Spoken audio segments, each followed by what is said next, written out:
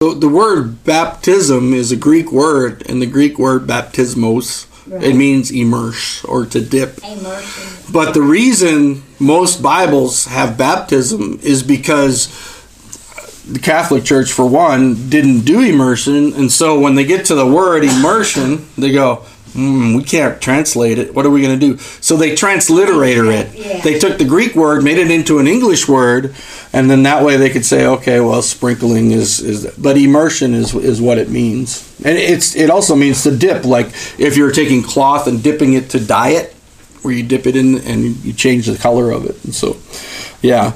And that is one of the areas where they'll have it. There's a lot of groups that have a hard time when it comes to baptism, or they'll say, it has to be in the name of the Father, Son, and Holy Spirit, or it has to be in Jesus' name, or it has to be done by our bishop or one of our priests, or it has to be done, and they'll have all different kinds of rules and stuff. Yeah, but they weren't. They just made them their own. Yeah. Tradition. And the idea with baptism is what you're doing, what you're saying. I'm dead to my old way of life. I'm coming up, raised anew in a new life. Now, I've heard of missionaries that were in places where they didn't have access to lots of water. Right. And I heard of one missionary, what they did is they actually dug a hole in the ground and they put the people in the hole and they kind of threw some dirt on them. And then it was like they went in this grave and then they came up out of this grave.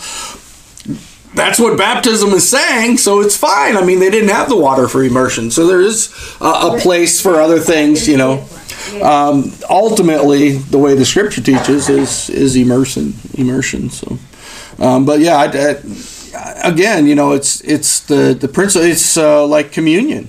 There are groups that will tell you, communion, it have to be their way, or it's got to be done by their people, or it's got to be, instead of it just understanding, hey, we're the body of Christ, and we're celebrating that union in the body of Christ.